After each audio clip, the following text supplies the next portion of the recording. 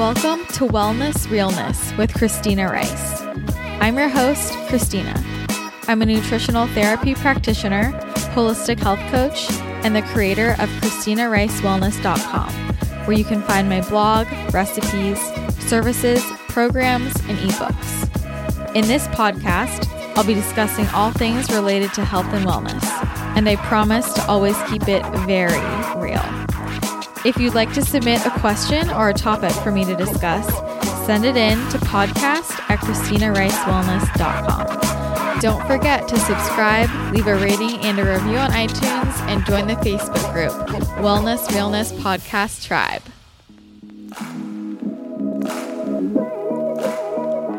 Happy September! I cannot believe it's September. I don't know where August went. I'm recording this at the tail end of my social media detox for a week. It's been very strange not communicating with you guys via social media for a week, but it's been really nice. I'll have to do a whole update on it later. I did lots of things. I had actually a very exciting week. I guess you'll just never know. You'll just never know what I did, but I did spend some quality time with my family and friends, and one of the biggest successes of the past week was getting my mother to start using my beloved Somnifix. You guys know how much I love Somnifix, and Somnifix is a sponsor of this show because I adore Somnifix so much, and so many people have had their lives completely transformed because they started using this. If you don't know what it is, it's mouth tape. You put this on your mouth when you sleep. It tapes your mouth shut so that it forces you to breathe through your nose while you sleep. I've actually had quite a few people text me about Somnifix in the past week. I had a few of the girls who went on the Wellness Realness retreat message me to let me know that they've been using it since they got it in their goodie bags at the retreat, and that it's a game changer and they had no idea what they were missing out on. That was awesome. I also had my friend Dana from Eats to Know text me, and she was on the podcast if you haven't listened to that episode. Dana texted me and told me that she was at some fitness event, I believe it was, and they were talking about the benefits of mouth taping. Awesome. And then a family friend texted me just yesterday, and it was a link to an article from MSN, and basically it was saying, oh, I tried mouth taping for a week, and here were the surprising results. And she goes, I can't believe this is catching on. It's so cool. Yeah, it's really cool. And Somnifix is the best mouth tape out there because it's specially designed to be hypoallergenic. It does not hurt when you take it off. I think we can all imagine how it would kind of hurt if you put normal tape over your mouth and then ripped it off. That doesn't sound nice, but Somnifix doesn't hurt at all when you take it off. It also has a little breathable mouth vent in the front of the tape, so you could breathe a little bit through it if you're worried about being claustrophobic and not being able to breathe. Don't worry, you definitely can. When I first was trying out Somnifix, I was a little nervous about this too, but the only reason I even tried it was because I had the Somnifix specifically. So when I was first getting used to it, would just tape my mouth shut with my lips parted a little bit so that I knew if I needed to, I could breathe through my mouth. But the truth is that we should be breathing out of our noses, not our mouths, especially while we sleep. Breathing through the nose is much more efficient, and it is the way we can stay in that calm, rest and digest, parasympathetic state. Many people wake up during the night because they sleep with their mouths open, which puts them into the sympathetic mode and their cortisol spikes and they wake up. And the truth of the matter is that it's not normal or ideal to be waking up in the middle of the night. And it's so funny because I was actually just talking to somebody about her sleep patterns, and she goes, oh, I don't have any issues with sleep. I was like, okay. And then we continue the conversation, and I come to find out that she wakes up 4 to 5 times a night to go to the bathroom. And I was like, well, I thought you said you don't have any sleep issues. And she goes, well, I don't. I just have to use the restroom. And I was like, well, that's a sleep issue. That's not normal. And if you wake up in the middle of the night because you think you have to pee, it's not normal. Unless you drank like 2 gallons of water right before you went to sleep, which I doubt you did, our bodies should be able to shut things off throughout the whole night and postpone any need to pee until the morning.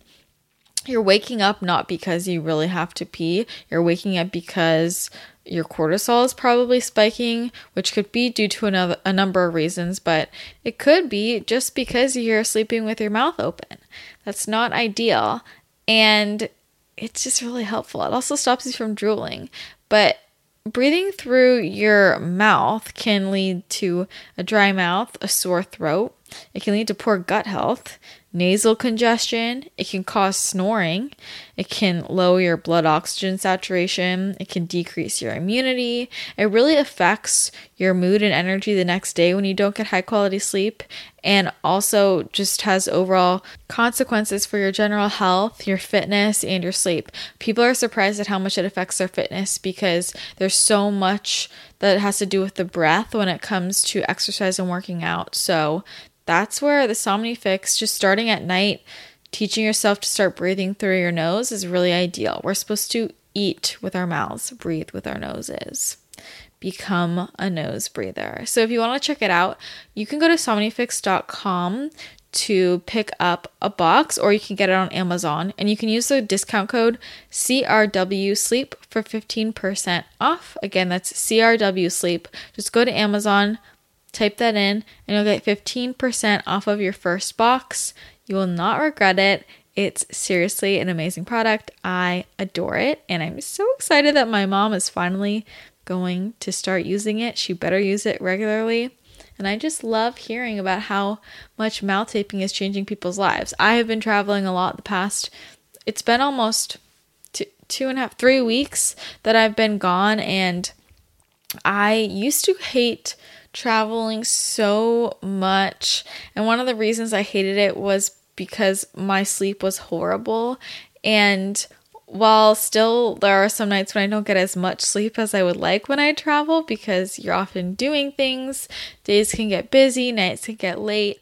I know that even if I get less hours of sleep, although that hasn't been happening recently, but just in general, I'm going to get high quality sleep. I'm going to stay asleep throughout the night. So in terms of it traveling, it's made that so much easier for me ever since I started mouth taping every night, because I don't know, I just still feel better. I don't feel like my whole body got wiped out from a trip. But I have been sleeping like a baby since going on this vacation. I went to my cabin for a while and slept so much, and then I went back to the Bay Area, and I have been trying to get plenty of sleep in, although my family is a bad influence on me. They have really messed up sleep schedules, which is probably where I get it from. So some nights have not been my ideal, but we make it work.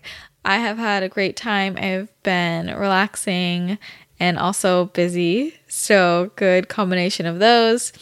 And it has been a very good trip. And when this goes up, I will be back in Los Angeles for a few weeks before I'm off again. Always on the run, I am. So yeah, there's a lot going on. Very excited. I've been working on some secret projects.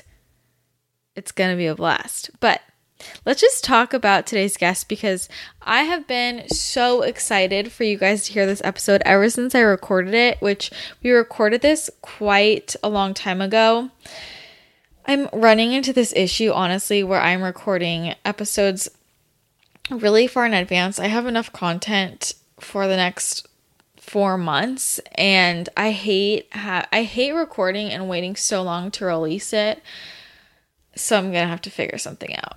I might have to start doing multiple episodes a week, but we'll see. Anyways, those are personal problems. Okay. Ever since I recorded this episode, I've been so excited for you guys to hear it, because probiotics are such a hot topic and everybody asks questions about it, and there's so much misinformation spread out there about probiotics, and I wanted an expert on the show, and this episode was just all of the things I love chatting about and fueled my soul, and I want everybody to hear all this information as well. So I'm so excited it's finally here. Today's guest is Karan Krishnan, who is a research microbiologist who focuses on the human microbiome. My favorite topic ever. He is a frequent lecturer to national and international audiences, and he's talking to the medical community as well as just the general public on radio, different podcasts. So I was really excited to have him on this podcast. He comes from a research background in the fields of molecular medicine and microbiology at the University of Iowa.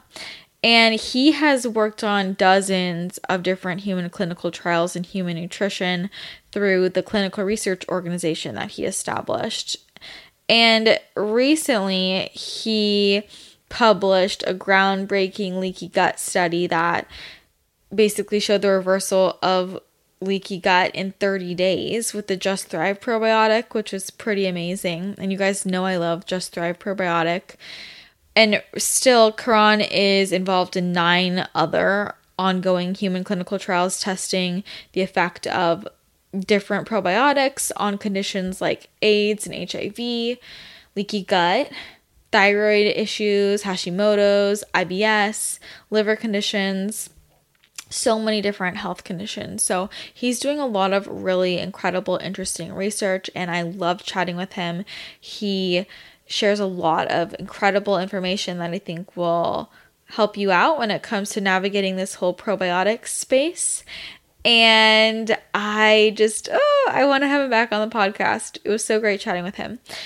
And we do talk about, different probiotics. I think this will help explain to you guys why I am so picky about probiotics as well. And, Karan and I chatted also a bit more when we weren't recording. And it's just crazy to hear what's going on in the probiotic industry and the truth about what probiotics are BS and which ones are great. And this is why, all my clients know, and if you follow me, you know how picky I am when it comes to probiotics, and there are maybe 2 that I ever recommend to people. Maybe 3, depends. I'm very, very picky. And one of the ones that I really recommend to everybody is the Just Thrive one. I think that it's great for people to get on high quality probiotic. That's another product I'm trying to make my mom take daily.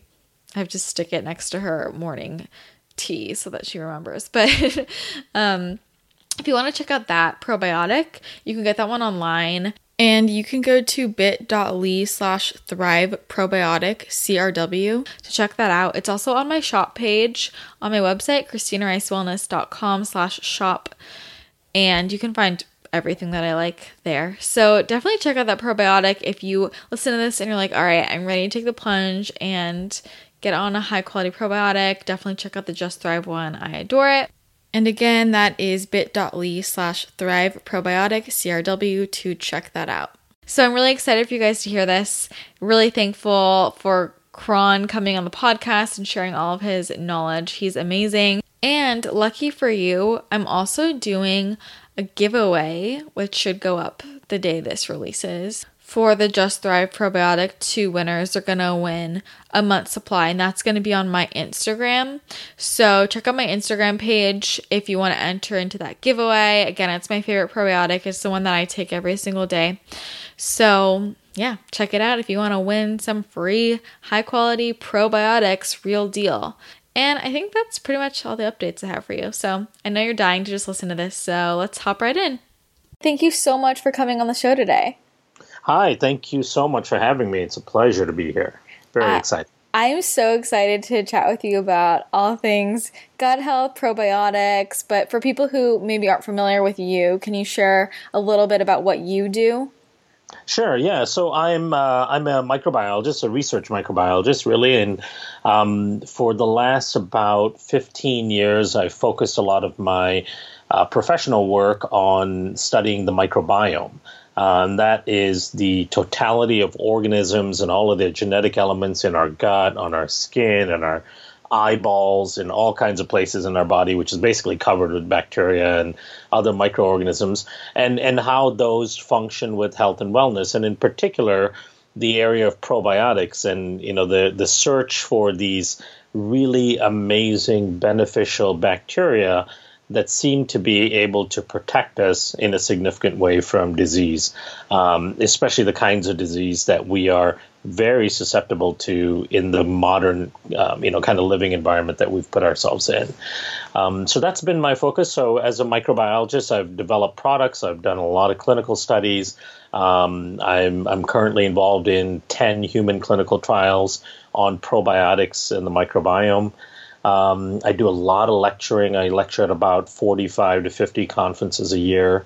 And then I probably do, 100 different podcasts and webinars and things like that. So I have a big focus on education, getting the right information out there so that people are empowered and they have the knowledge to be able to improve their lives. So it's really a pleasure to be able to do that. And so thank you for inviting me on to be able to do that. Yeah, no, I'm so excited to have you clear some things up because I think probiotics are a really hot topic right now and something that people are confused about. But before we kind of dive into all of that, like what got you interested initially in this area of research? I've always been a super nerd. So the thing that got me actually interested in science in general was actually a story I vividly remember from back when I was about 7 years old. I was living in Malaysia at the time, so I lived in Malaysia, in India, and I moved to the U.S. Around right before 8th grade. My mom is a medical doctor, and she had a couple of private practice clinics, and I was always kind of playing around the clinic and all that. I was always very fascinated by what she did for work. And I remember this one time, a guy had come into her clinic, this was in Malaysia, and he had dropped something massive on his toe. And his toe looked to be about 3 times the size of a normal toe, and it was just like pulsating, and I know he was in excruciating pain. You could just see that on his face. And she said, okay, come in, I'll take care of it. And I said, Mom, can I come in? I want to see what you do. So she let me come into the exam room, and I couldn't wait to see what she was going to do to this thing. It was just it was a horrific sight to see this guy's toe and the kind of agony he was in. So then she goes into her little toolkit and she pulls out these forceps and scalpel, things that look like they're going to be really bad and really painful. And then she proceeds to cut his toenail out and then puncture a hole in the nail bed and all that. And so she's doing these things that intuitively would seem to be the wrong thing to do. He's already got a busted up toe. She's basically cutting into it more. Mm-hmm. And but that was actually the right thing to do. The nail was going to die, so she pulled that off. She needed to relieve the internal pressure, which is where the bleeding was. And so she was able to puncture a hole in the nail bed and release all of this kind of old blood. And he was like tremendously relieved after all of that. And that was, to me, kind of a moment where I look back and I remember I think to myself, like, wow, she has this amazing knowledge of how his body was structured and how it worked and what the problem was. And even though it seemed like the crazy approach for somebody who didn't understand those things, it was the right approach, and she had the knowledge to make this guy's life better. So then it became my personal goal to study science and understand the human body and have the kind of knowledge that can improve people's lives. And that's where I got into the science to begin with. But I got into microbiology specifically because of a movie called Outbreak. First day in the dorms in college, they were showing this movie Outbreak, which is with Dustin Hoffman and Morgan Freeman. I don't know if you remember that movie. No, I haven't seen that. No, you got to see it. It's old. It's an old movie. It's like it's from the 90s, but it's basically a viral outbreak. Some monkey virus from Africa comes in, and people are getting sick all over the place. These are the people from the CDC and the military, and they're chasing this virus to figure out an antidote. And a lot of people that are doing this work were microbiologists. And so the very next day I said, that's what I want to do. I'm going to go and sign up to study microbiology. So I went and I registered at the School of Microbiology, or the School of Medicine, the Department of Microbiology. That's how I got into that. And so when you're in microbiology, there's many different types of bacteria you can study. You can study very useful bacteria like they use in oil cleanups. Like, for example, if there's an oil spill, one of the ways of cleaning up an oil spill is by using bacteria that can break down the oil. They use bacteria in the textile industry to soften clothing to clean things. They use them a lot in industry. Then there are bacteria that you can study that are very infectious. You can study things like anthrax and so on. And then there are the good bacteria, which is actually the vast majority of bacteria that actually promote health and wellness. And so I decided to go into the area to study good bacteria. And of course, you get a good amount of all the other stuff too. But that's basically a long story of how I got into it. No, that's so interesting. And now I want to watch that movie. You got to see it. It's fantastic. It's Morgan Freeman, Rene Russo, Cuba Gooding Jr. It's great. Oh my gosh. Okay, yeah, I need to add that to my list. So thanks for that recommendation. But so then how did you end up in the gut microbiome probiotics? Yeah, so that became really interesting. So, the microbiome science really started coming out back in about 2009, 2010. Right around that time, interestingly enough, I was doing a lot of clinical research work for other companies. So I had started a clinical research organization where companies would hire my group to do studies on their products and ingredients. And one of the companies that actually hired us, it was right around 2009, was a large multinational retail brand, and they wanted us to study the probiotic market. They wanted us to test probiotic products that were on the shelf and see, did any of the claims make sense? Do we really need it to be refrigerated versus non-refrigerated? Should we have 100 billion or 50 billion or 300 billion? And then they wanted us to kind of come up with the next recommendations for them for what the best types of probiotic bacteria would be so that they can design a new generation of products. This was right when information from the human microbiome started coming out. And so I dove in and I started studying the probiotic market itself. And as I started studying the probiotic market, I started learning all of these kind of disturbing and bizarre things. And as I started learning all these disturbing, bizarre things, I got even deeper. And what I realized is there was a lot of misconceptions, a lot of misleading information, a lot of confusion about what a probiotic is, what the microbiome is, how these commercial probiotics function within the natural microbiome within your gut. And so it became my mission to really study that area, develop really effective probiotic strains that did not follow the same pattern as the stuff that's typically on the market that doesn't really make sense. And then also get to a point where we can find strains that actually have a significant impact on people's health. Yes. I was really hired to do it. So it was completely an objective, reason to get into the space, and then I found it to be really bizarre and confusing and a lot of misconceptions. Yes, and I wanted to. It's so juicy, all the dirty secrets about the probiotic industry is so interesting. Absolutely. Yeah, and I mean, so all those things that you mentioned, I want your answers to. So let's kind of start from the beginning. Why do people need to take probiotics? Should they take them? What is the benefit of a probiotic? What is it really doing? Yeah, so let's assume you're taking, you have access to what would be a truly functional probiotic, one that meets the scientific definition. Mm-hmm. We'll get into what exactly that means and how does a bacteria qualify as a functional probiotics, right? But let's assume for now that you have one. What that probiotic should be able to do for you is essentially protect you from the highly toxic environment that we live in. So now we know that the vast majority of diseases that we deal with in terms of chronic illness in the U.S., so if you look at things like autoimmune disease, cancers, diabetes, obesity, heart disease, and then symptoms of those, which are anxiety, depression, mental illness, all of these things all stem from the same cause.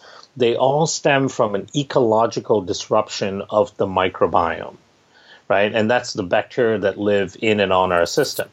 Now, the question may be, well, why would an ecological disruption of the microbiome have such a profound impact on your health? Well, that's because more than 90% of all our biological activity on a day-to-day basis is conducted by bacteria. right? So when you look at our genetics, we've got about 22,000 genes in our chromosomes, and that sounds like a lot. But then when you compare it to like a rice plant that has 38,000 genes, or an earthworm that has almost 40,000 genes, we are half as cool as an earthworm or a rice plant, right? And so the question is, how is it that we're so sophisticated? How is it that we're at the top of the food chain or top of the evolutionary ladder? Well, the reason is because we have 3.5 million bacterial genes in our system that we actually use for function. Mm-hmm. Our immune system counts on bacteria for almost 80% of its function, right? And our metabolic system counts on bacteria for the vast majority of its function. So everything that occurs in your body is controlled in large part by the types of bacteria that you have in and on your system. And I always tell people there's a super nerdy term that people can use. It's called a holobiome, right? A human being is actually a holobiome. Holobiome stands for a super organism. So what we really are is we're a walking, talking rainforest. We are a very complex ecology. We have thousands of species of bacteria and other microbes that exist on our system and in our system. And in order for our system to be perpetuated towards health and wellness, all of those organisms have to work together and work in certain balance. And we now know that simple disruptions in that ecology leads to disease. Right. So, for example, mm-hmm. I'll give you two good examples of that. Take Parkinson's. Right. So, Parkinson's is a very scary neurodegenerative disease. Right. The prevalence of Parkinson's is going up at a very steady clip. Alzheimer's is a very scary neurodegenerative disease. The prevalence rate of Alzheimer's is going up at a very steady clip. Now, Parkinson's and Alzheimer's together make up the largest portion of neurodegenerative diseases that Americans face, right? So something like 1 in 4 people will either develop Parkinson's or Alzheimer's, in their 60s, 70s, and beyond. And it's extremely scary. Those are both very scary diseases to have to deal with. Both of them start with a single toxin from a single group of bacteria in the gut. Both of those conditions. Now, that same toxin is also responsible for anorexia nervosa. That same toxin is also responsible for low testosterone in men, for the vast majority of autoimmune conditions, even things like psoriasis, eczema, Hashimoto's. It's also the number one driver of heart disease. It's also the number one driver of diabetes. And this is all coming from the microbiome itself, right? So when the microbiome is perturbed, it can lead to significant amount of chronic disease. And so by that rationale, when the microbiome is preserved, when there's balance, then you should be able to live a life free of chronic illness. And that's where the importance of an effective probiotic that can bring balance back to your microbiome comes in. Yeah, wow, that's pretty mind-blowing when you think about how important they are. But I think also, I would love for you to touch on why. I come from a space, a lot of people are in the ancestral movement and really just trying to, go back to real foods, emulating the way our ancestors live. And we get this pushback with any type of supplementation. Like, why should I have to supplement if I'm eating whole foods? Yeah. Yeah, and that's a really important thing. So, for example, I've been to PaleoFX a few times, right? That's one of the big movements with ancestral lifestyle and all that. I would say the biggest difference. So, if you live an ancestral lifestyle, if you eat paleo-like, if you're moving in that direction, that's good, and that's actually good for your system. The biggest difference between the foods you would choose to eat now and what your ancestors ate at the time is that their foods were full of bacteria because it was full of dirt, right? And we're just not getting that exposure anymore. So even if you are eating a paleo-like diet or an ancestral-like lifestyle, you're still not consuming that natural dirt that our ancestors ate, slept in, played in, existed in, and were born into for millions of years. That's the Yes. biggest difference. So that's what we were focusing on, right? So when I asked myself the question when I was doing this research study for this company, I asked myself, where did our ancestors get their probiotics? Right? They did not have refrigerated sections in Whole Foods. They did not have these pills and capsules and all that stuff. They got it from their environment, right? So our ancestors are smart enough to eat dirt, and they didn't live in sterilized environments. They didn't sterilize their food, so they got huge exposure to environmental bacteria.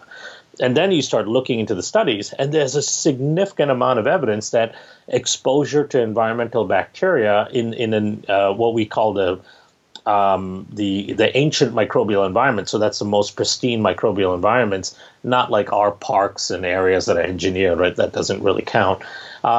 If you get that kind of exposure, there's a significant benefit to your health. There's longevity benefits, there's significant reduction in chronic disease, and so on. So my whole focus was, what were these bacteria that they were exposed to, and in what amounts? And fortunately, there are studies on all of that stuff. So there are things like glacial ice core studies. I don't know, are you familiar with glacial ice core studies? No, I'm not. No, so it's really interesting. So what they can do is they can go to glacial ice. These are, ice formations that are millions of years old, in the South Pole, the North Pole, and the Tibetan plateaus, all different areas. And then they drill down these cores and they pull out these 1,000-foot-long cores of ice. And each little section of that core represents what the environment was like at that time. So what they've been able to do is look at core sections that represent 2 million years ago, 3 million years ago, 4 million years ago, or even a couple 100,000 years ago throughout the course of human evolution. And they're able to look in that glacial ice and see what the environment was like, what types of gases were in the environment. And then they can also look at what type of microbes were in that environment. And so glacial ice core studies have pulled the predominant microbes that were found in the environment throughout the course of human evolution. Those are the microbes that we started focusing on, because those are the microbes that our ancestors ate every day as probiotics. Wow, that's pretty impressive. Yeah, so we just amazing. went simple. Yeah. Right. And so you look at all these probiotics, all these companies are putting together, and they're going 200 billion, 300 billion. They're wrapping stuff in seaweed. They're putting these fancy capsules on it, all of this stuff. And my question was, what did our ancestors do? Let's go back to basics. They did not have this kind of technology. So how did they get exposure to bacteria? Because clearly they did. Because we have this amazing symbiotic relationship with bacteria in our environment. And so we just dug back and said, okay, here's where you would find the types of bacteria our ancestors were exposed to. And then as it turns out, and that's why we're doing 10 human clinical trials, as it turns out, when you put those types of bacteria back into your system, they do almost miraculous things. That's amazing. So I need you to tell me what type of bacteria they were exposed to. Like, there are so many different types of probiotics, and maybe you could help explain the different types and like which ones people should be looking for. Yeah. So, the companies that kind of went after that idea of getting soil organisms as probiotics, typically what you'll find is HSOs, or homeostatic soil organisms, or soil-based bacteria products, right? So you have your soil-based bacteria products, you have your human-derived products, which is your typical Lactobacillus, Bifidobacteria, the vast majority of probiotics that you see in the market. And then you have other bacteria like Saccharomyces boulardii, which is a probiotic yeast. You've got Pediococcus acidolactici, which is an environmental bacteria that has been used in the food system for fermenting sausages. So there's a few different categories, but right now the two biggest are the conventional dairy-derived or human-derived probiotic bacteria, the Lactobacillus and Bifidobacteria, and then the soil-based organisms. So that's the two categories. Now, the thing is, we would lean more towards the soil-based organisms because our findings were that the vast majority of beneficial bacteria that our ancestors got exposed to were also found in the soil typically. The problem with the vast majority of soil-based organism products on the market is that all they've done is take a whole bunch of random bacteria from dirt and put it into a capsule. right? And like when you look at the Typical. label, typical, right? And like there's no thought to it, there's no research. It boggles my mind as a microbiologist when I see products like this. Like one of the first ones I picked up was a product, very well known soil-based organism product. I looked at it and had 29 strains in it.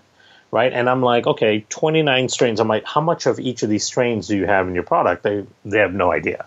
How do you know you have these strains in your product? Are you doing DNA analysis on the product? Nope, they're not doing that. So they have no idea what's in the product. They just called up a supplier and said, hey, we need a bunch of soil organisms. Some companies sent them a bunch of powder, and they look at it and they go, okay, this must be probiotic bacteria. Put it in a capsule, put it out in the market. That's it, story done. And then, of course, there's a lot of fancy marketing to it, right? So there's a lot of money spent on making packages pretty and having the right wording. Now, when we started looking at it, we said, okay, that we know, as microbiologists, we know the vast majority of bacteria that exist in the soil do not function as probiotics in the body. The reason is their job is in the soil. Right? What they do is they fix nitrogen for the roots of the plants. They break down plant matter and dead and dying animal matter into carbon sources, into nitrogen sources, and so on. They sequester carbon dioxide from the environment. They do all of these amazing things in the soil. So their work is in the soil. The gut is a very different environment than the soil. To begin with, the soil is an aerobic environment, meaning it's an oxygen-rich environment, right? The gut is an anaerobic environment. There's no oxygen in the gut. And so you need a bacteria that can sit here in the soil in an aerobic environment and yet enter an anaerobic environment and breathe in a non-oxygen environment. So two very different things. And then the vast majority of bacteria in the soil will die going through the gastric system. So our stomach pH is typically between a pH of 1.2 to 2.2. It's a very, very acidic environment. In fact, it's so acidic that if you were able to touch your own stomach acid, it would burn off your fingertips. Right? That's how acidic it is. So the vast majority of bacteria do not survive through the stomach acid. So what we were looking for is we said, okay, our ancestors ate dirt. They swallowed thousands of different bacteria on a regular basis from dirt. However, very few of those bacteria actually had the capability of surviving through that stomach acid.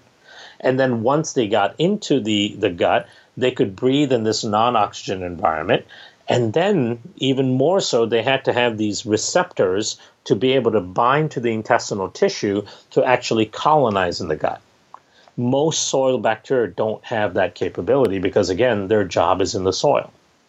Right? So we honed in using this kind of thinking to say, okay, which bacteria in the soil actually have those characteristics where they could act as a probiotic. That's when we found those Bacillus endospores. I hope you guys are enjoying all of this information from Karan. Your head is probably spinning from learning so much. So let's just take a brief pause for a second. And I want to talk to you about one of my favorite companies, Four Sigmatic. If you don't already know about Four Sigmatic, they create different mushroom elixirs, mushroom superfood blends, mushroom coffees, because they're on a mission to make drinking mushrooms and superfoods delicious and easy to do, because we're finding out that there's a whole kingdom of mushrooms with a ton of incredibly beneficial health benefits out there. And these mushrooms have been used for centuries for immunity, energy, and longevity in a wide variety of cultures. And now it's time to use these in our culture. And they taste delicious when it comes to Four Sigmatic. And that's why I love Four Sigmatic products as well, because I've tried different mushroom blends and a lot of times they don't taste that great. And Four Sigmatic makes it super easy because all you have to do is mix it in with hot water and you're ready to go. You have a delicious drink and you get all of the health benefits. I would honestly drink it whether or not it had health benefits because it tastes so good. But when you research any single one of these functional mushrooms like reishi, chaga, cordyceps, or lion's mane, you are going to read about just so many health benefits, your brain will spin. So I think these are just especially incredible when it comes to immunity and longevity. They all have different specific things that they're the most helpful with, but in general, a lot of them have a ton of different health benefits. So I want to highlight a few of their mushroom elixirs and let you know what you would use them for. So let's start with reishi, which is my obsession. Reishi is a great mushroom elixir for de-stressing, calming down, supporting your sleep. Love to have this one in the evening before I go to bed. It's so good. It helps you relax. Great after a stressful day or a long day. Seriously love it. I will just mix it in with some hot water or some warm nut milk, and it's just the perfect nighttime drink. That's all you have to do. And then another one of my favorites is the chaga. Chaga is great for overall well-being, but really incredible for immunity because it has such powerful antioxidant properties. So it's called the king of the mushrooms for a reason. It's really, really great for supporting immune function. And I like to drink this, especially if you feel like you are gonna get sick or maybe it's flu season. I like to drink this one earlier in the morning, although I'll drink it at night too sometimes. But morning tends to be best because it's just like, fighting everything off during the day. So love the chaga.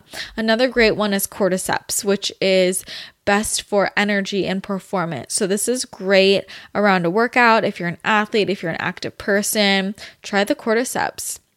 It's an adaptogen, so it's going to help give you steady energy levels throughout the day. And it's not a stimulant like a coffee, which can give you a spike and a crash and be stressful on the adrenals. So the cordyceps is great because it's helping the body produce its own energy. If you do a morning workout, this can be a really nice morning drink to follow up with. Really great. Or, drink this and maybe you do your workout in the afternoon. Love it. Or if you're just an active person. Or if you just like the taste like me, delicious. Another one that's amazing is lion's mane. Lion's mane is known for supporting brain health and your nervous system. It's an all-natural cognitive enhancer. So if you're into supporting your memory, your brain health, your concentration, your focus, get you some lion's mane and you're on the road to success. It's great if you study a lot, if you're reading a lot, writing a lot, just need to focus, zero in, check out the lion's mane. So those are their mushroom elixirs that I'm obsessed with. They also have a whole line of hot cacao mixes, mushroom coffees. So if you are a coffee drinker, but you want something that kind of helps even out the stimulating effects of the coffee so you can have your coffee without the jitters attached, I highly recommend checking out their mushroom coffee mixes. They have one that has cordyceps and chaga and one that has lion's mane and chaga. I'm getting my sister hooked on the lion's mane and chaga mushroom coffee mix because she drinks coffee and she's the teacher. So she needs to support her brain health to deal with all of that. And they have a ton of superfood blends as well. So those are some of my favorite Four Sigmatic products. I've been using these since early on in college when I discovered them. And, just stuck with them ever since. So these are not going anywhere in my life. I'm truly addicted. They taste like a dream, super easy to use. They come in little packages, so you little packets you can just open up and pour into hot water. So if you're out with a friend and they're getting coffee and you don't want coffee, just get hot water at Starbucks and pour it in, and you have a good mushroom elixir. Has a ton of health benefits. You're gonna feel great, gonna taste delicious. I've been drinking these way more than tea, which is a big deal because everyone knows I'm obsessed with tea, but I really, really love these. So definitely check them out. You can go to foursigmatic.com/CRW, and if you use the discount code CRW, that will get you 15% off of all Four Sigmatic products. Again, that's foursigmatic.com/CRW, FOURSIGMATIC.com/CRW. Use the discount code CRW and you'll get 15% off. And if you try these out, I would love to hear how you like them. Somebody recently told me that she's been doing a little latte with the reishi with coconut milk, coconut butter, little cinnamon, and that sounds amazing. A frother, you're all set to go. So give them a shot. Let me know how you like it. And I'm excited to hear what you think. The mushrooms will change your life. The Four Sigmatic mushrooms. All right, back to Karan. So basically what you're saying is that just because there's a probiotic that says it's soil-based organisms doesn't necessarily mean it's what you're looking for? Exactly. Yeah, you have to be very careful because of the vast majority of probiotics, whether it's a soil-based organism product or your conventional lacto and bifido strains, the vast majority of them, you have no idea what's actually in the product. And neither do the companies that put it together. Let's talk a little bit about all the issues with the conventional probiotics, right? The one that most people have access to online and so on. Mm-hmm. My first thing that I did when I was researching the probiotic industry is I went to health food stores and I always asked the clerks, what are your best probiotics? And they would always point me to the stuff in the refrigerator. Right, I think most people have that similar experience. Yeah, and they say this stuff in the refrigerator, that's the highest quality. And I go, well, why is it in the refrigerator? They say, well, because it's a live culture, and in order to be effective, it has to be maintained as a live culture. So we get it shipped here, refrigerated, we keep it in the refrigerator. That's the best stuff.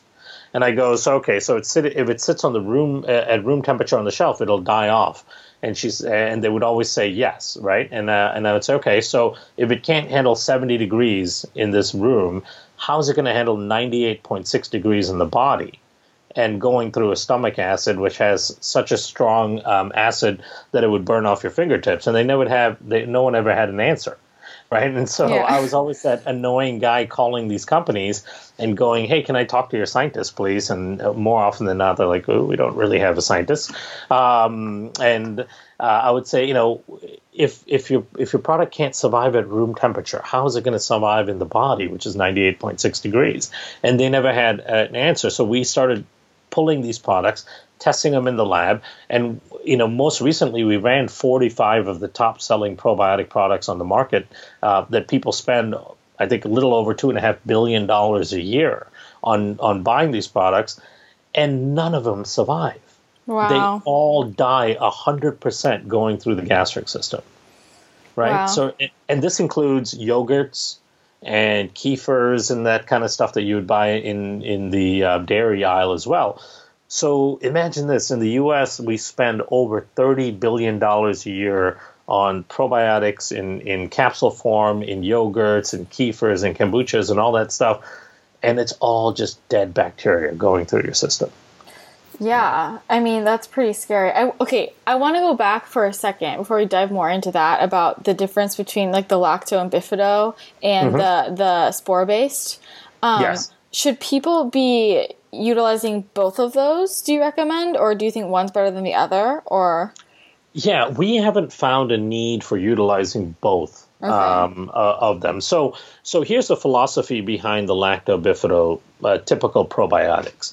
What they're trying to do is reseed the gut with good bacteria. That has always been the idea behind the lacto-bifido strains, right? So this was almost 80 years ago. Microbiologists started analyzing people's stool samples to try to figure out what was growing in your gut, and they would be able to isolate a few different bacteria. So they isolated some lactobacillus species. They would sometimes isolate some bifidobacteria, some streptococcus, and a few different things, E. coli and so on. So they started getting an idea of what type of bacteria lived in the gut. Now, the way the lactobacillus bacteria became popular in probiotics is because Lactobacillus acidophilus was isolated initially as a good fermenting bacteria to make yogurt. Okay. Right? So that's why it was chosen. It wasn't chosen as a probiotic strain because it has some special efficacy in the body. It was chosen over 100 years ago to ferment milk. And the reason why it's a good choice to ferment milk is because it can do it at a lower pH, so in a more acidic environment, which actually lowers kind of the sour taste of the fermented dairy, right? So for a long time, Lactobacillus acidophilus was chosen primarily as a good fermenter of milk. Then companies started looking at this and going, hey, maybe we can just sell the bacteria as a probiotic. And that term probiotic was coined in the 1960s.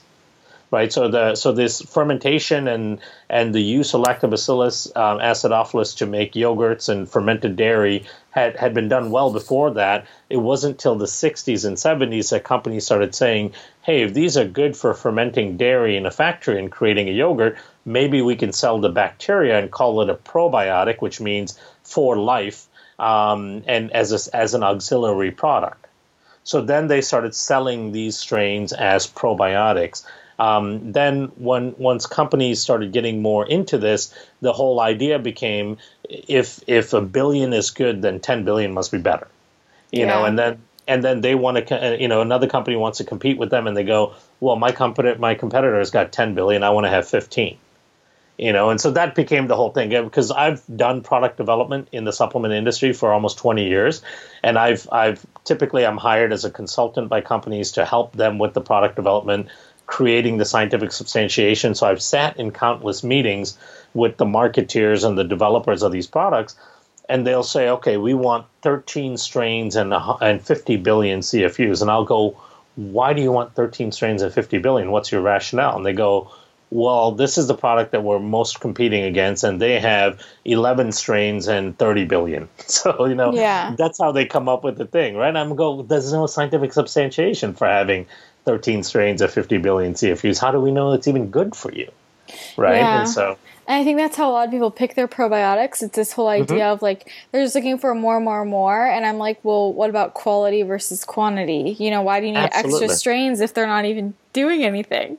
Yeah, and most people have been misled that way, because that's the way the probiotic industry went, right? So starting from the late 80s, early 90s, when companies started competing with the big brand probiotic products. So the biggest brand probiotic products are actually single strain products like Culturelle, right? So when you look at the pharmaceutical companies that put out these probiotic products like Culturelle, which are single strain products, smaller competitors started entering the marketplace trying to compete with these major brands by saying, hey, they only have one strain, we have 5. Yeah. So 5's got to be better, right? And then the next competitor comes along and goes, hey, we have 15. That's even better. Now, here's the big problem. As you try to add more strains and higher doses into a product, but you're trying to stay at the same price point, then the only way to do that is to go down on quality of the strains. Right? Yeah. So the only way, if I'm competing with you, right, you have a product on the shelf and you're selling it for $35 for a bottle for a month's supply. You have 3 strains and let's say you have 10 billion CFUs. I want to compete with you, and so I want to be at that same $35 price point.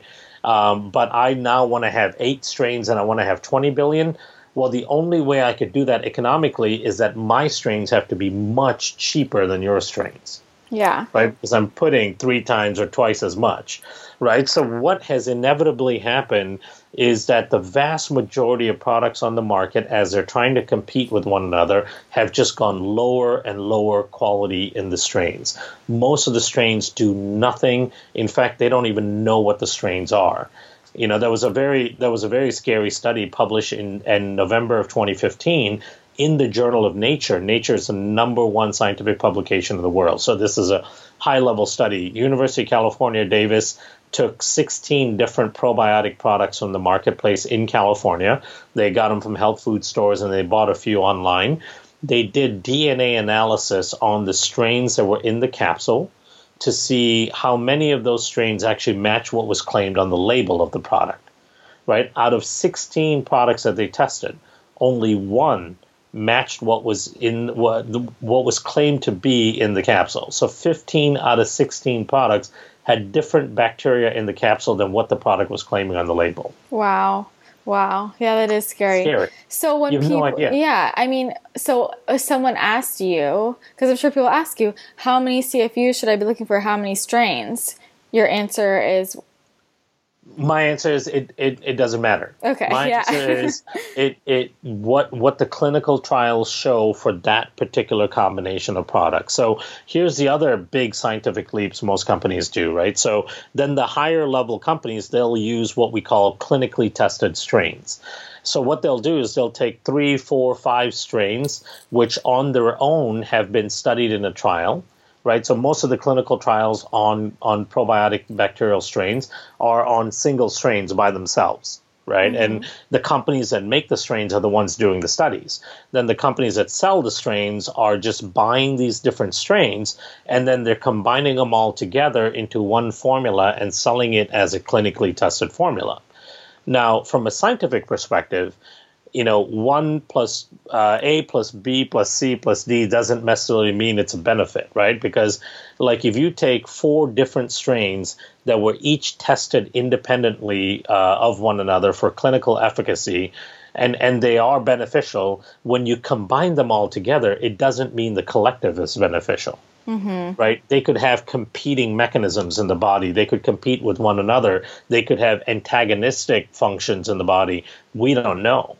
Right. So to me, what I always tell people is there are 3 things to look for in a probiotic if you want to feel good about taking it and it can actually improve your health.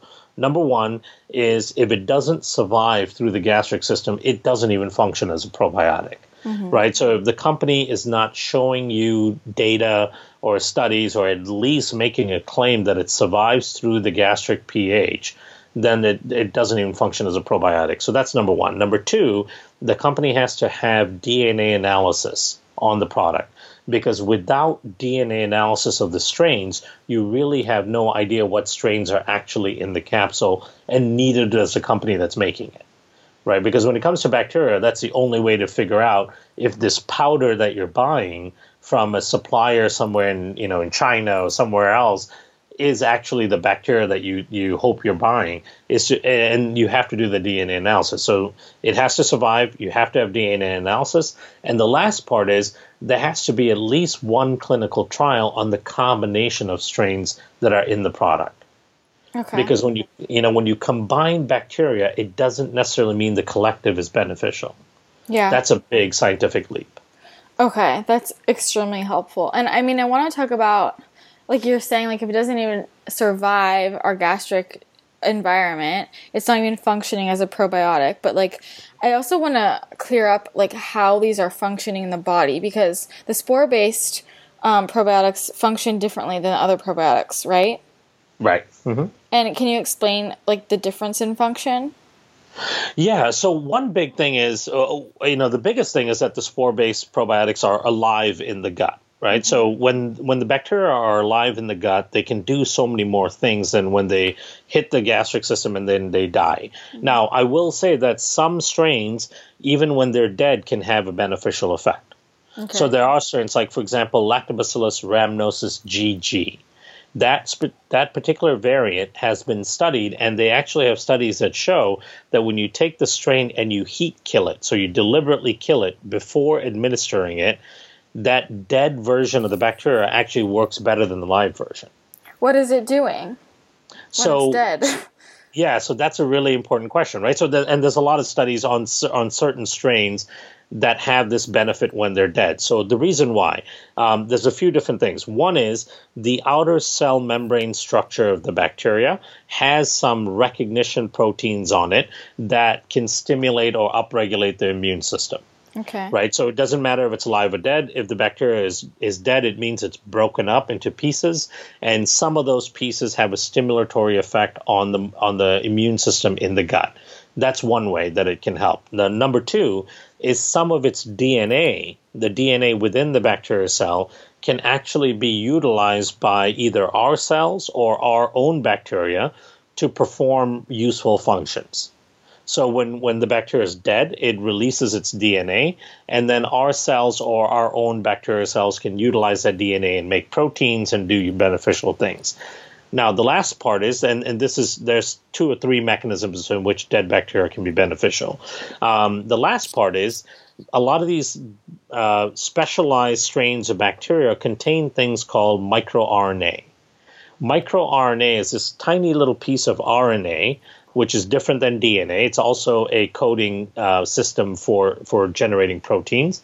But these little microRNAs can actually get into our cells and turn on and off certain genes. So it controls our epigenetics. Okay. So these are some of the systems by which certain dead bacteria can actually have a beneficial effect. Now, there are limitations on it because typically these dead bacteria have one or two beneficial effects within them. The other thing is the benefit goes away the moment you poop the bacteria out. So, 12, 18 hours later, the benefit is gone. Yeah. So it's really more of a what we call a metabolic response. So in fact, the scientific term for these types of bacteria are metabolic response modifiers. They're not actually considered probiotics from the scientific definition. Okay. So a lot of people will say when they hear me talk about probiotics in general, what they have available on the market, they'll say, well, I did buy this product once and I took it and I felt some benefit. Right. And if you're saying that they're not surviving, they're not colonizing, then how did I feel the benefit? Well, that's because that happened to be a type of probiotic that was that had at least one, maybe two bacteria within that formula that when the bacteria was dead actually had a benefit to that particular person. Okay. So that's where you see benefits from some of these conventional products. Now, how do the spores work differently? So the spores have a really interesting innate function in the body. They are essentially the housekeepers of our gut, right? So we've developed this really interesting symbiotic relationship with them where we say, we'll give you a home to exist in, and it's your job to clean up the home, right? So they do this in a few different ways. One, the first thing they do when they get into the gut is they use something called quorum sensing. Quorum sensing is the way bacteria read one another's signature. So bacteria can come into a space and they can read the chemical signatures of other bacteria to figure out who else is there and in what quantities. Okay. These spores are really good at doing that, right? So one of the reasons they do that is they look for pathogenic or harmful organisms in the microbiome. When they find pathogenic or harmful organisms, they'll go and sit next to them and they'll produce up to 25 different antibiotics to kill off those bad bacteria. Okay. So they act as like your gut police in that sense, right? So they get in, they find the bad guys, and they kill them off. Now, at the same time, they produce a whole bunch of interesting compounds that actually help regrow your other good bacteria. Mm-hmm.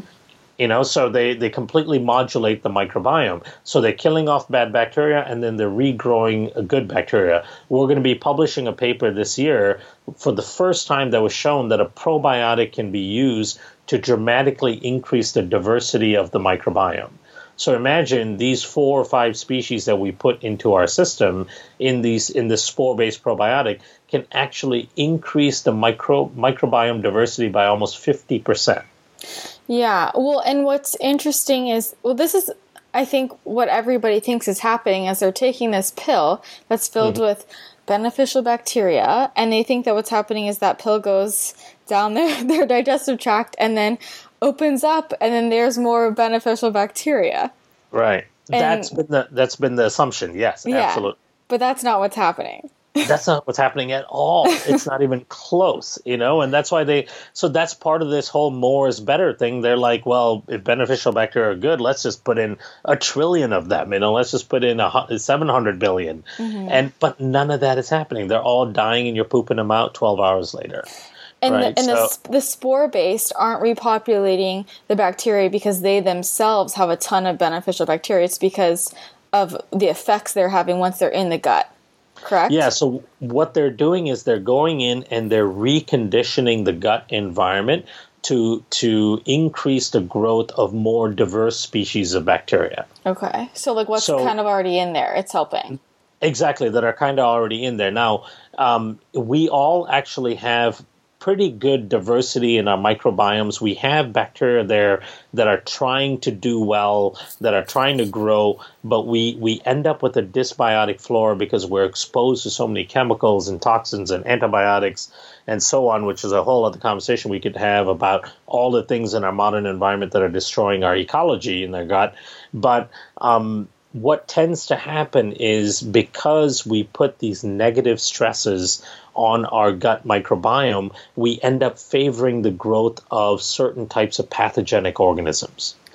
And so we end up having this imbalance where we have too many of these pathogenic, robust organisms and not enough of the good organisms whose numbers go so low that they're basically non-functional. I think this is a whole other podcast in itself, but what do you think are just like the biggest offenders when it comes to like reducing our bacterial diversity? Like what's really harming people? So the number one thing is glyphosate. Okay. So Roundup, right? So glyphosate is an antimicrobial.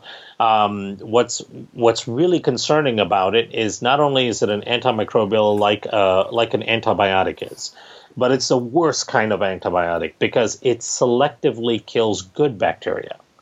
Okay. It's the only antimicrobial that I know of that can selectively kill good bacteria and allow bad bacteria to proliferate. And the crazy thing about it is it's very prevalent in our environment. A recent study came out that showed that even organic food, so even if you choose non-GMO organic, even organic food has high levels of glyphosate on it because of the cross-contamination in the processing system. This stresses me out. Right? We can't get away from it. Yeah. I mean, babies are born in the U.S. with glyphosate in their cord blood, in their amniotic fluid. Gosh. Right? Yeah. And here's the crazy thing. So they use a lot of glyphosate on, for example, on wheat products, right? We know that. We know they use it on wheat and GMO corn and soy. So you might say, oh, I'm going to eat oatmeal because I'm going gluten-free. I'm going to eat organic oatmeal. Well, organic oatmeal has a good amount of glyphosate on it as well, just because of cross-contamination. But let's say you don't choose the organic version of oatmeal. They use glyphosate on oats as a desiccant before harvesting. So basically, they soak the oat fields in glyphosate to dry it out before they harvest it. So you would think that, you're avoiding wheat to get away from this stuff, but it's in oats, it's in, most vegetables, fruits and all that. So it's inevitable that we're going to come across it, and it's going to destroy the ecology in our microbiome. It's going to select for the growth of Clostridia. It selects for the growth of Salmonella, of Klebsiella, of Pseudomonas, all of these bad bacteria that tend to lead to autoimmune disease. In kids, it leads to autism, ADD, ADHD. In adults, it leads to Alzheimer's, Parkinson's. In people who are in their teens, 20s, 30s, it leads to autoimmune disease, emotional distress, eating disorders, and so on. So it all starts from the same thing. It's this messing up of our ecology. Yeah. Right? So what we were looking at is, can we reverse the negative impact of antimicrobials like glyphosate that we can't seem to get away from? Can we reverse the negative impact that it's doing? And that's what we're seeing the spores are able to do. So that's powerful. So it's absolutely mind-blowing to me, because the other thing that occurs the moment your microbiome shifts and becomes more predominant with these kind of harmful bacteria is you end up with leaky gut. Yes. Right? And so we did a study last year, the first of its kind published. We published it in a very high-level gastroenterology journal. It was the first time a probiotic or any compound has been shown to actually cure leaky gut in as little as 30 days. And how is it doing that? So that's the magical question. And so it's doing it in a few different ways. Right. So the biggest thing that drives leaky gut is, again, the dysbiosis. So when you fix and dysbiosis is a term meaning an imbalance of good and bad bacteria in the microbiome, right? And that's driven by our environment and our food and so on. And so if we can fix the dysbiosis, then the stressor for leaky gut is gone. So that's one of the things the spores are doing, is it's fixing the dysbiosis. So you have a better balanced microbiome, you have more beneficial bacteria. The other thing it's doing is it's producing high levels of short-chain fatty acids, especially butyrate. Mm-hmm. Butyrate regenerates the mucosal lining that acts as a protective layer on top of our intestinal wall. So that mucosal structure is really important to reducing the incidence of leaky gut. If we don't have this protective mucosal structure, then you get a significant amount of permeability of toxins and bacterial and viral components interacting with the intestinal lining. basically. So the spores are regenerating the mucosal lining. Then the last part is, you've heard the term tight junctions, right? Yeah. That's the space in between the cells that make up the intestinal lining. To maintain the tight junctions, to keep them closed and keep them from being leaky, there are 40 different proteins that exist in between the two cells that keep them closed and keep them in the right protective structure. These are called claudin and occludin proteins.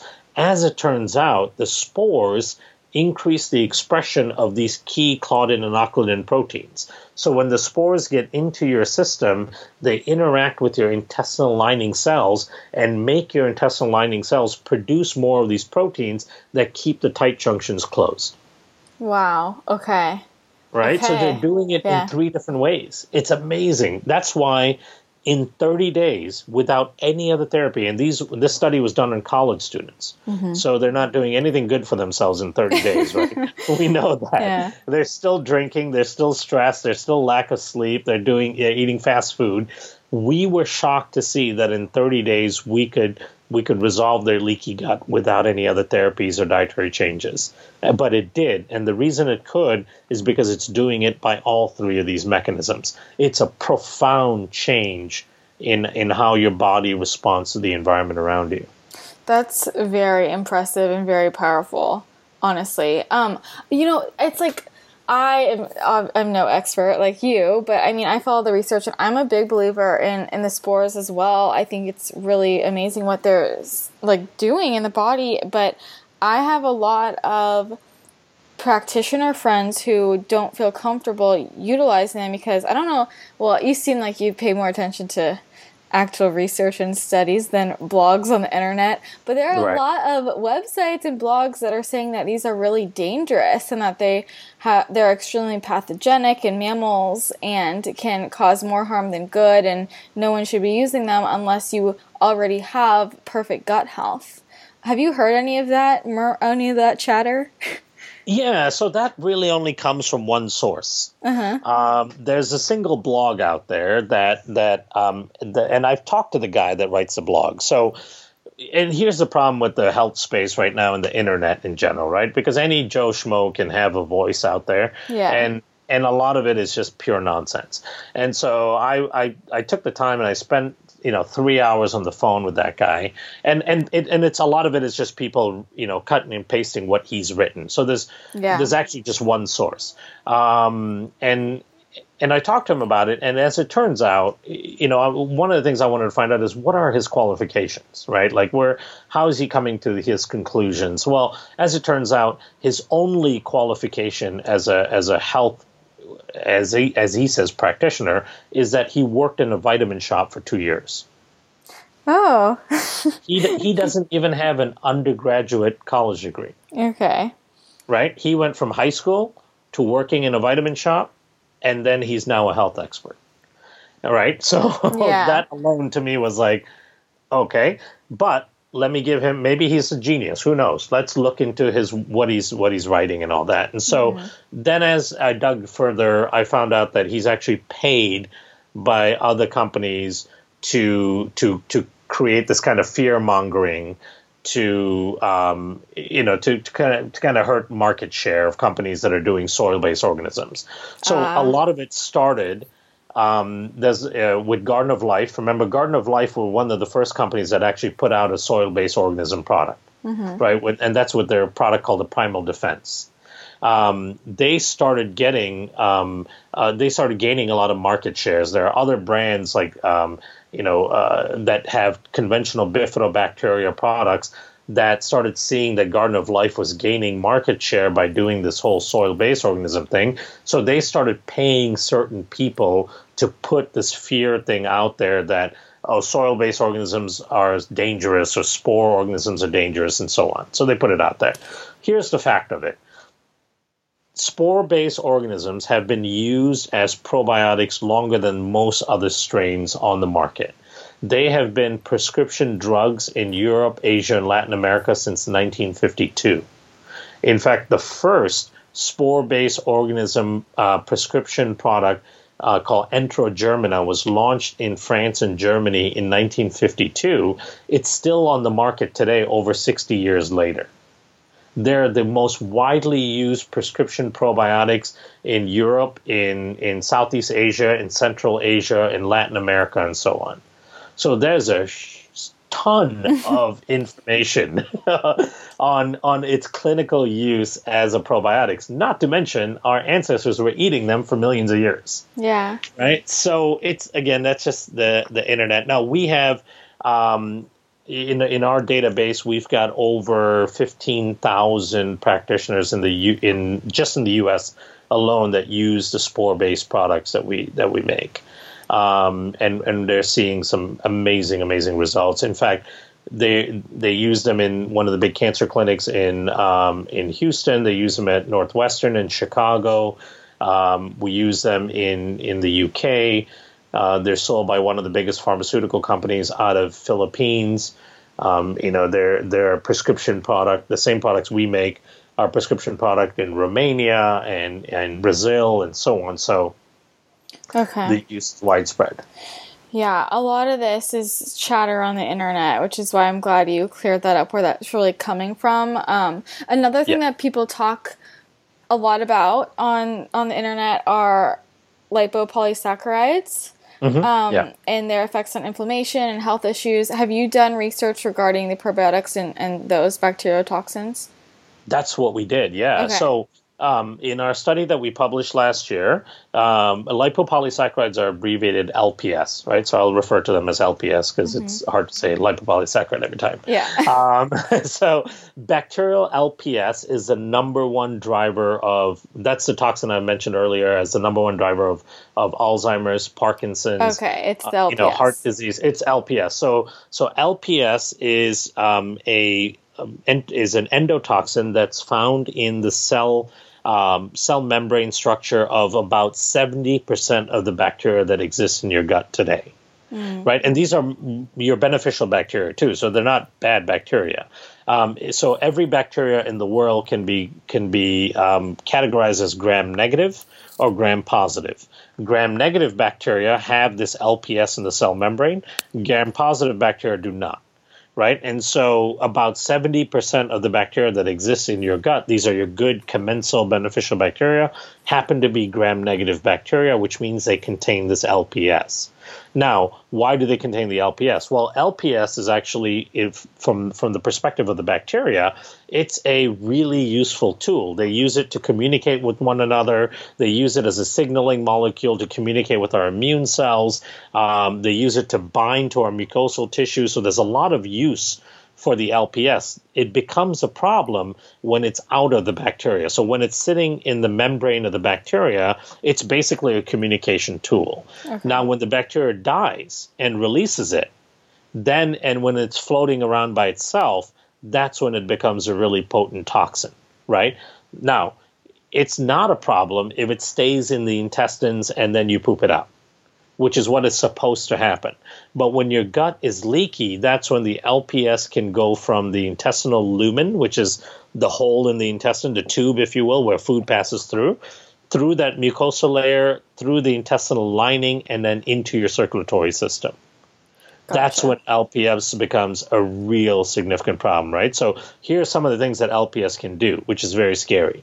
If LPS enters your blood, it can get into deep areas of your brain like your amygdala and your hippocampus and cause memory issues, cause severe brain fog. It can cause dysfunction of your dopamine receptors and your serotonin recycling system. So it causes not only brain fog and memory recall issues, but it also causes anxiety and depression. It can get into your gums and cause gingivitis and gum disease. It can get into your joints and your in your lower extremities and cause things like rheumatoid arthritis. It can get into your brain and cause insulin resistance. In your vascular system, it causes heart disease. It can get into your central nervous system and cause Parkinson's. So it does all of these insanely terrible things.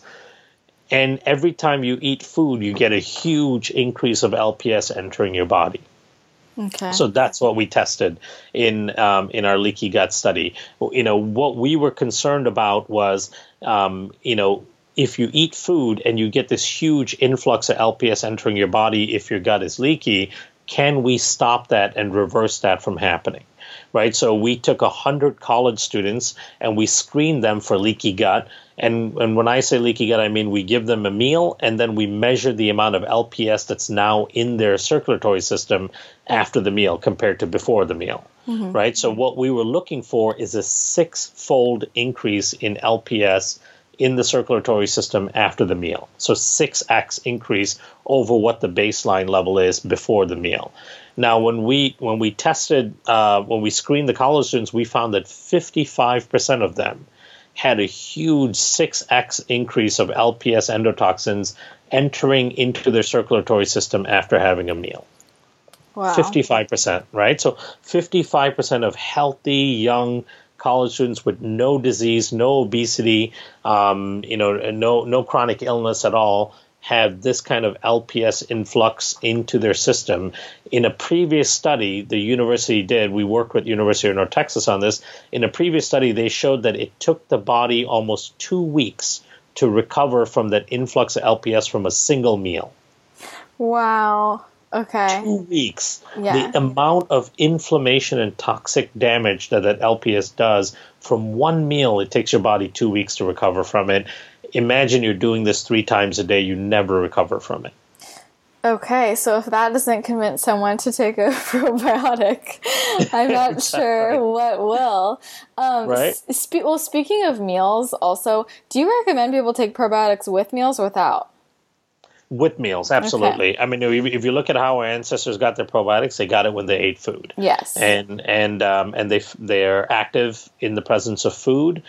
They should actually help you break down the food. That's a big function of good functional probiotic bacteria like the spores. They actually produce a whole array of digestive enzymes that actually helps you break down and assimilate the food.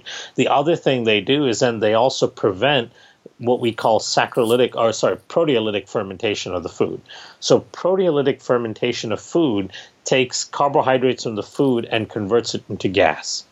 Okay. What you want is saccharolytic fermentation, where you take the carbohydrates and turn it into short-chain fatty acids. Yes. So that's what the spores do for you. When you take them with your meal, they push most of the fermentation into the saccharolytic side, so you're converting it into short-chain fatty acids rather than gas. Okay. And how long, say someone's taking a good high quality probiotic, like how long do they need to be taking that to see results? And also, what if someone's taking it and they're like, I don't notice anything different? Should they keep taking it? Yeah, so those are 2 really important questions. So the first one, how long does it take before they notice a difference?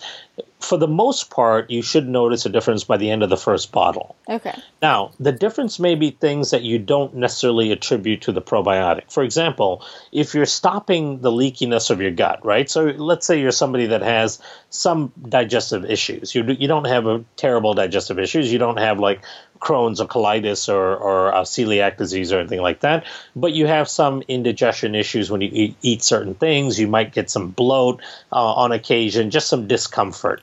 And so you start taking a probiotic. What is likely going on is that you do have leaky gut, but you don't have a measurable symptomatic dysfunction in how your gut is working from the perspective of digestion.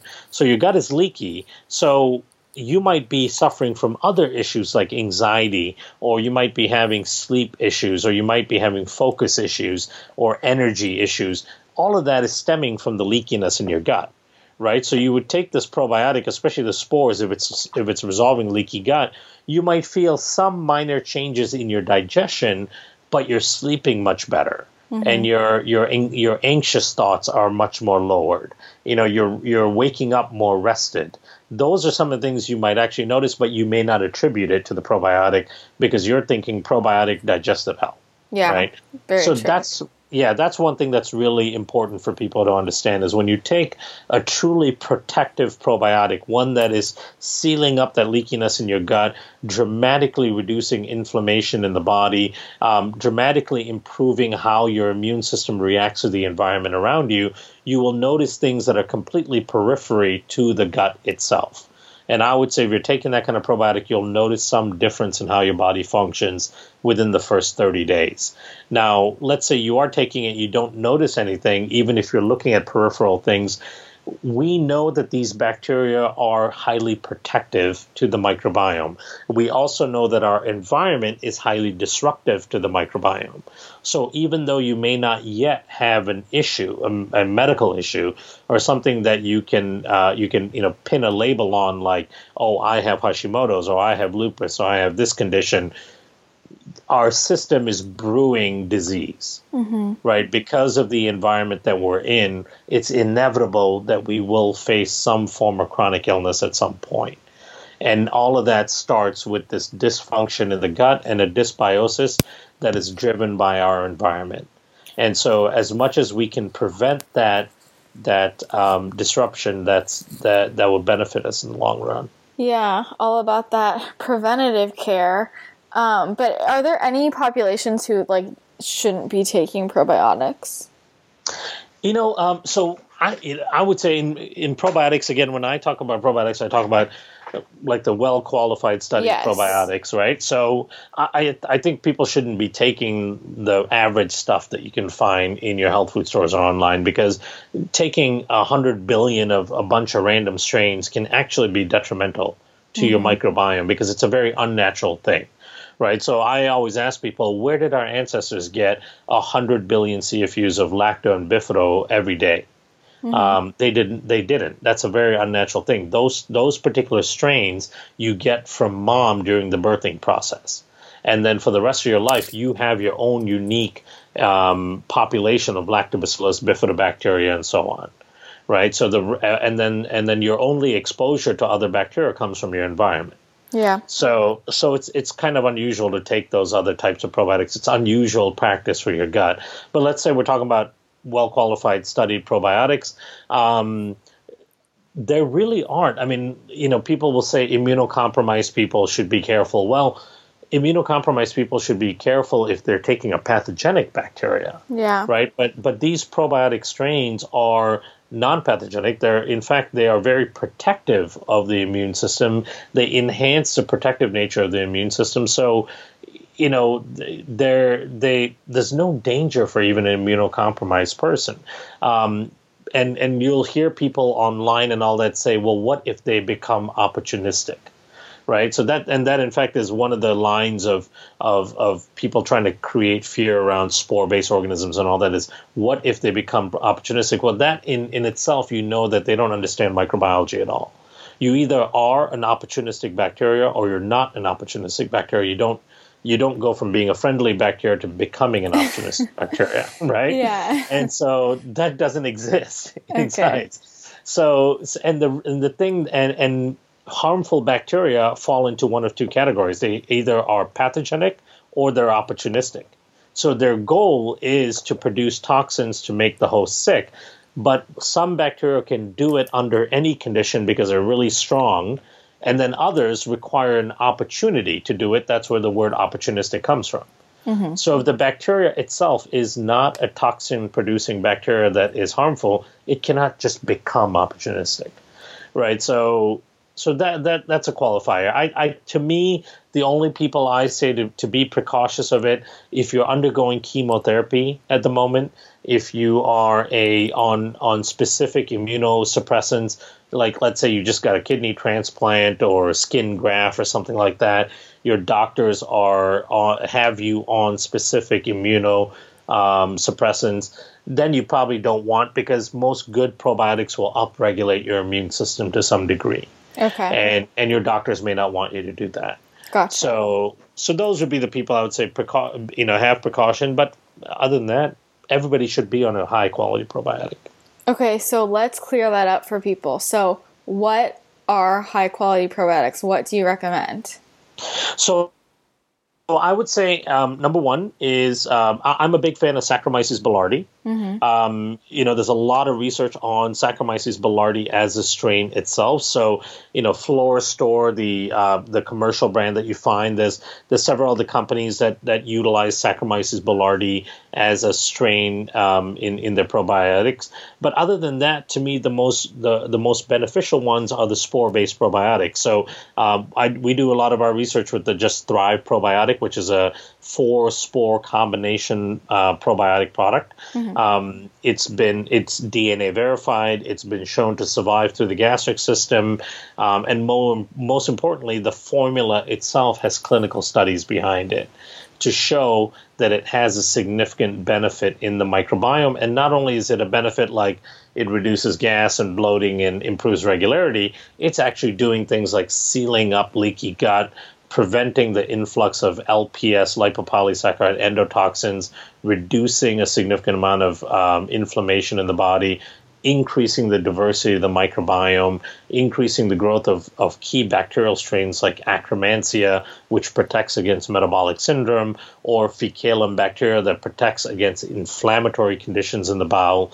So it's doing this whole kind of gut remodeling system to try to fix all of the damage we do by living in this modern Western world.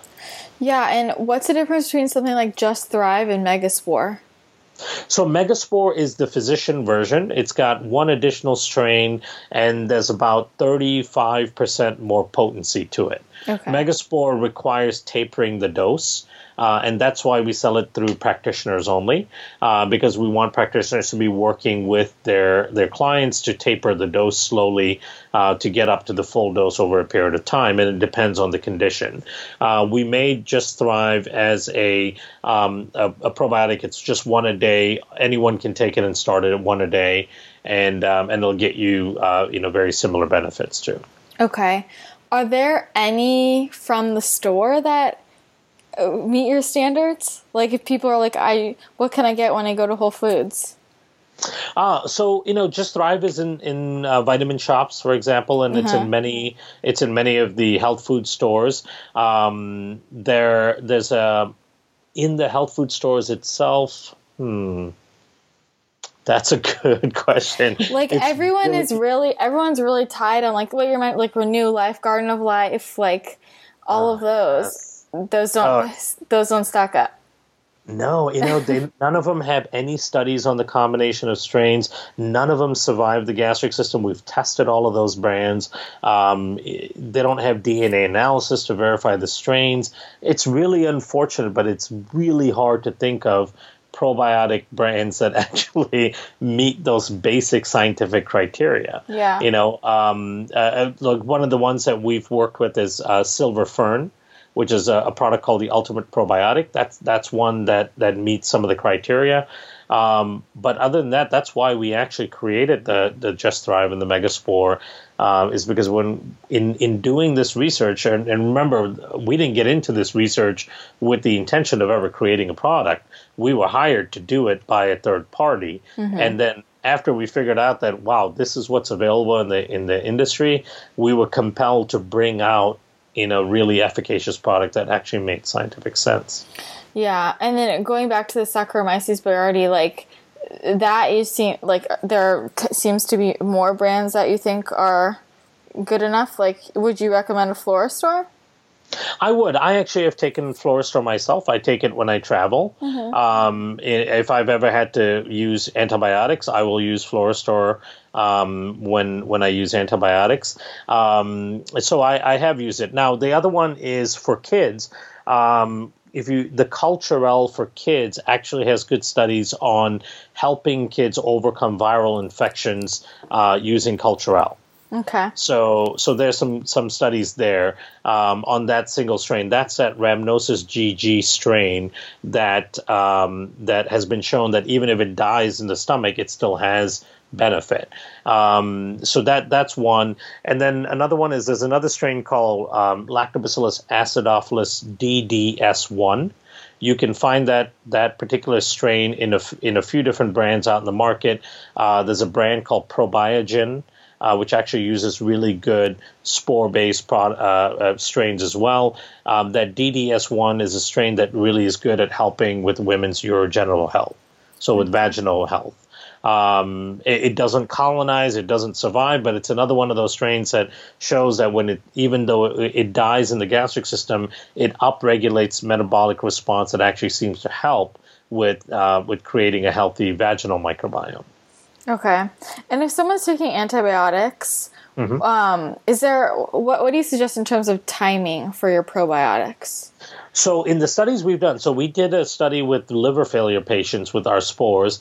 They were taking rifaximin, which is one of the worst antibiotics for a probiotic bacteria, because rifaximin stays in the gut much longer than any other antibiotic does. And still they took it at the exact same time, and it still worked. It worked perfectly fine. So if it's inconvenient to spread out when you take your antibiotic, when you take your probiotic, you can just take them together, and it will work just fine. It's so funny you bring that up about rifaximin, because that's why it's like marketed as like the safest antibiotic, because it stays in the gut. Right. I know it's actually a really cheap antibiotic that was developed decades ago for dysentery, for traveler's diarrhea. Because it stays in the gut and it can kill off infecting bacteria in the gut. Now it's being marketed for SIBO at like 1,000 times the price. Yeah, it's literally like $1,000. I was put on it 4 years ago. Yeah, and it cost me $1,000. It's absolutely crazy. You could buy that same drug in Mexico, the exact same drug, for like $10. Oh my God, I didn't know that. My mind is blown. It was originally cheap. Oh my gosh. It's crazy. It was originally developed as a cheap antibiotic for traveler's diarrhea.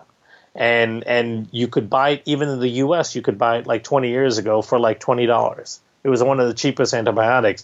Then they got these new indications. There's a couple new indications. One is SIBO that they're using it for, and then the other one is for something that we actually did the study on, hepatic encephalopathy, which is a liver failure issue. And these people have to take it every single day of their lives, basically forever. Oh, and it costs them over $2,000 a month to take it. Wow. Oh, I think I know a lot of people who listen to this podcast have been on that antibiotic. Yeah. So I think that's going to be a big mind-blowing moment for them when they hear that. It's crazy. That's the pharma industry. Yeah. It's the same cheap drug that was being sold for like $20 just a couple decades ago. Well, I so appreciate you sharing all of this, because I think it's just so important for people to really understand like what's going on with marketing in these different companies. And like even just, I meet this resistance with people all the time when they ask me about a probiotic, and I always recommend Just Thrive, and people think I'm being annoying that I can't just, they're like, I don't see it. It's not Whole Foods. There has to be something at Whole Foods. I'll just get this one. And I'm like, okay, well, you're just wasting your money. Absolutely. It's just a waste of money, and people need to understand that it's, there's just a lot of marketing stuff that goes behind it. It is. And, and the unfortunate thing is, when we looked at it, right, if you look at the economics of supplement companies and probiotics, and most people have this misconception that supplement companies are highly science-driven companies, even the major brands, right? They're not. They're, for the most part, marketing companies. And then they hire people like me to come in and help consult on the science side. And the thing of it is, any one of these brands spend 10 times more on marketing than they do on science. Yeah. And that's the problem, right? Because it's so easy to generate emotion and generate buying impetus from people with clever marketing. And it's much more complicated and hard to do really good science. And so when we launched these products on the market, from day one, we spent 5 times more on science than we've spent on any sort of marketing. We're doing 10 human clinical trials right now on the spores. The 99.9% of companies that sell a probiotic on the market today don't have a single clinical trial. Yeah, and I don't think people realize that. So I'm glad you're sharing that. And okay, so like you're doing all these clinical trials. Where can people like keep up with that information? Like where can people go to learn more about this? Like what those results will be when they come out? So if they look at thriveprobiotic.com, there is a section which is like the science tab, or I think it says science or the blog, and there's a lot of that information that's posted on there. They can always follow. I do a lot of interviews and all that. And a lot of these kind of interviews I do that talk about the upcoming research and the studies that we're doing are posted on YouTube. So if they just look up my name and on YouTube, there's a lot of videos up there. But they can follow the blog on which is something that they can link from the Thrive Probiotic website. And there's a lot of great scientific information that we post on there. Okay, awesome. Well, thank you so much for sharing all this. I think this is going to help so many people. You blew my mind so many times, so I just really appreciate Awesome. you. I really appreciate it. So thank you so much. Yes, the pleasure is all mine, and thank you again for having me, and let's do it again. Yes, I would love that. All right, you guys, I hope that you loved that episode with Karan Krishnan as much as I did. I'm so thankful that he came on the podcast and was willing to share all of his knowledge and his findings in the different studies that he has been conducting. It's really nice to chat with somebody who's kind of in the thick of it and studying this themselves versus interpreting data that's not their own. So really nice to hear it from him. And I hope you learned a lot. You probably took notes. Nice. And make sure that you enter the giveaway on my Instagram page for a month's supply of Just Thrive Probiotic. Love it. And if you want to get your own, go to bit.ly/Thrive Probiotic CRW and check out the Just Thrive Probiotic. Get yourself some. Amazing product. It's also on the shop page on my website. If you haven't already joined the Facebook group, head to Wellness Realness Podcast Tribe on Facebook. Just search that, join the community. Love to hear from you, get to know you better. And if you loved this show, please leave a rating and a review on iTunes. It would seriously mean a lot to me. And if you think this information would help somebody in your life, send this podcast to them. Let them know that they can learn a lot from this episode, a lot more about probiotics. There's a lot of bad information out there about probiotics, so I think it's about time we set the record straight. We don't want anyone to fall into marketing scams. All right, that's all I have for you this week. Loved chatting with you as usual, and I'll be back next Monday. Bye.